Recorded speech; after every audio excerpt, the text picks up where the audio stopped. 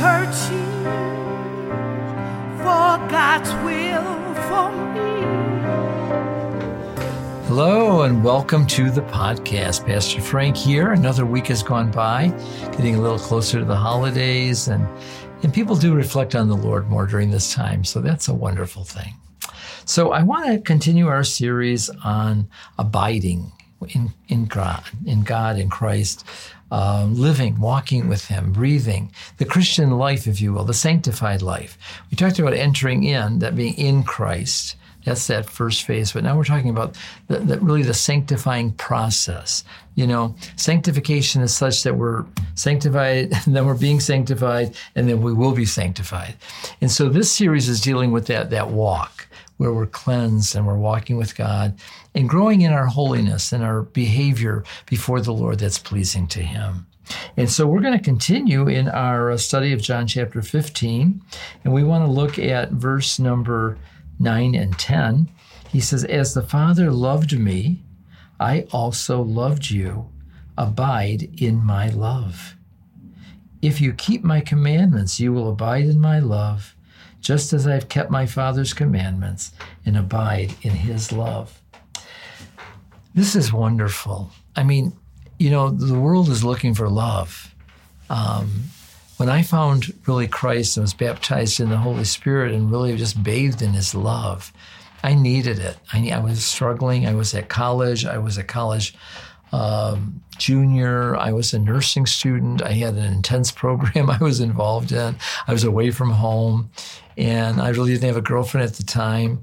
And I needed love, and God really loved me. But I think I needed it in the proper order, because at the college, I did end up finding the Lord and His love. And then I really found my wife, Peggy. We met at school. And then also my profession, my job that I worked at for 40 years. And also really the ministry really came together all in that. But it really came forth when He really baptized me in His love. It says that the love of God is shed abroad in our hearts by the Holy Spirit who has been given to us. So if we look at this idea of abiding, He says, "As the Father loved me, I also love you. Abide in my love." We're to live in this love, always knowing Jesus loves me. This I know, for the Bible tells me so. Little ones to Him belong. They're weak, but He's strong. When you live this life out of knowing that God loves you, it drives fear out of your life. Perfect love casts out all fear. And what ends up happening is there's really a reciprocal relationship. See, because if He'll love you first, and your response is to love Him back. And it says, "If you keep my commandments, you will abide in my love, just as I have kept my Father's commandments and abide or live or dwell or settle down in His love." Now, this is not salvation by keeping commandments. This is what I call the sanctified life. This is the life, the abiding life that you live. You're saved by grace through faith in Jesus Christ. It's a gift from God, lest any man should boast, by His death, burial, and resurrection, and faith in that. And we boast about the faith. He's no respecter of persons. But when we talk about abiding or living, what kind of life do you live? It should be a life that you keep the commandments of God. If you love Him, you'll want to please Him.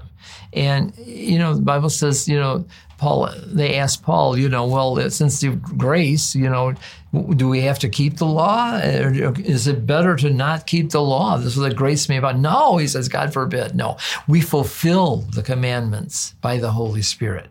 So it's no longer the keeping of the law in our flesh. We keep them by faith. And I want you to know something that's really important.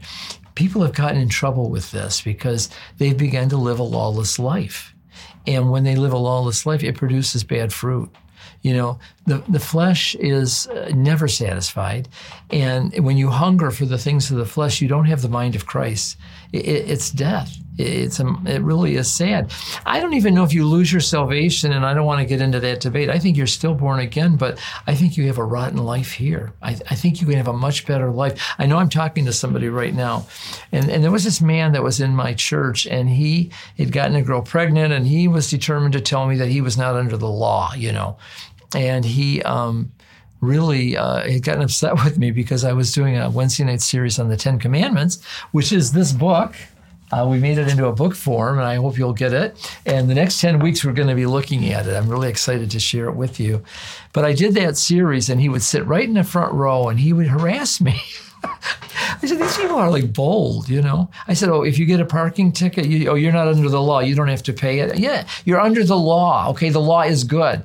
So anyways, under my breath, you know, I just knew he was sitting right there to harass me. And I just said, in the name of Jesus, you get out of here. Because I believe it was demonic. And he got up. He didn't hear me. He got up and he ran out of the church. Oh, no. They're not allowed to harass you. When you're preaching the truth of the Word of God in love, they who want to hear it will abide and listen. Those who don't will harass the man of God, and you have to take authority over that. But what I want to say to you is that there is great joy in keeping the commandments as much as you can. And if you do fail or break one, he's quick to forgive you. But go by this little principle. I've always lived by this. If you do good, you feel good. And I've had the wonderful opportunity of taking care of people all my life as patients and parishioners, and then patients and parishioners at the same time, children, grandchildren. And I just love being there for them and caring for them. And it's a great gift. And I encourage you to do this. He says, as the Father loved me, I love you. Abide in this love. Let this love be your love walk. Be perfect in love. Make love your aim, it says. If you keep my commandments, you'll live in this love.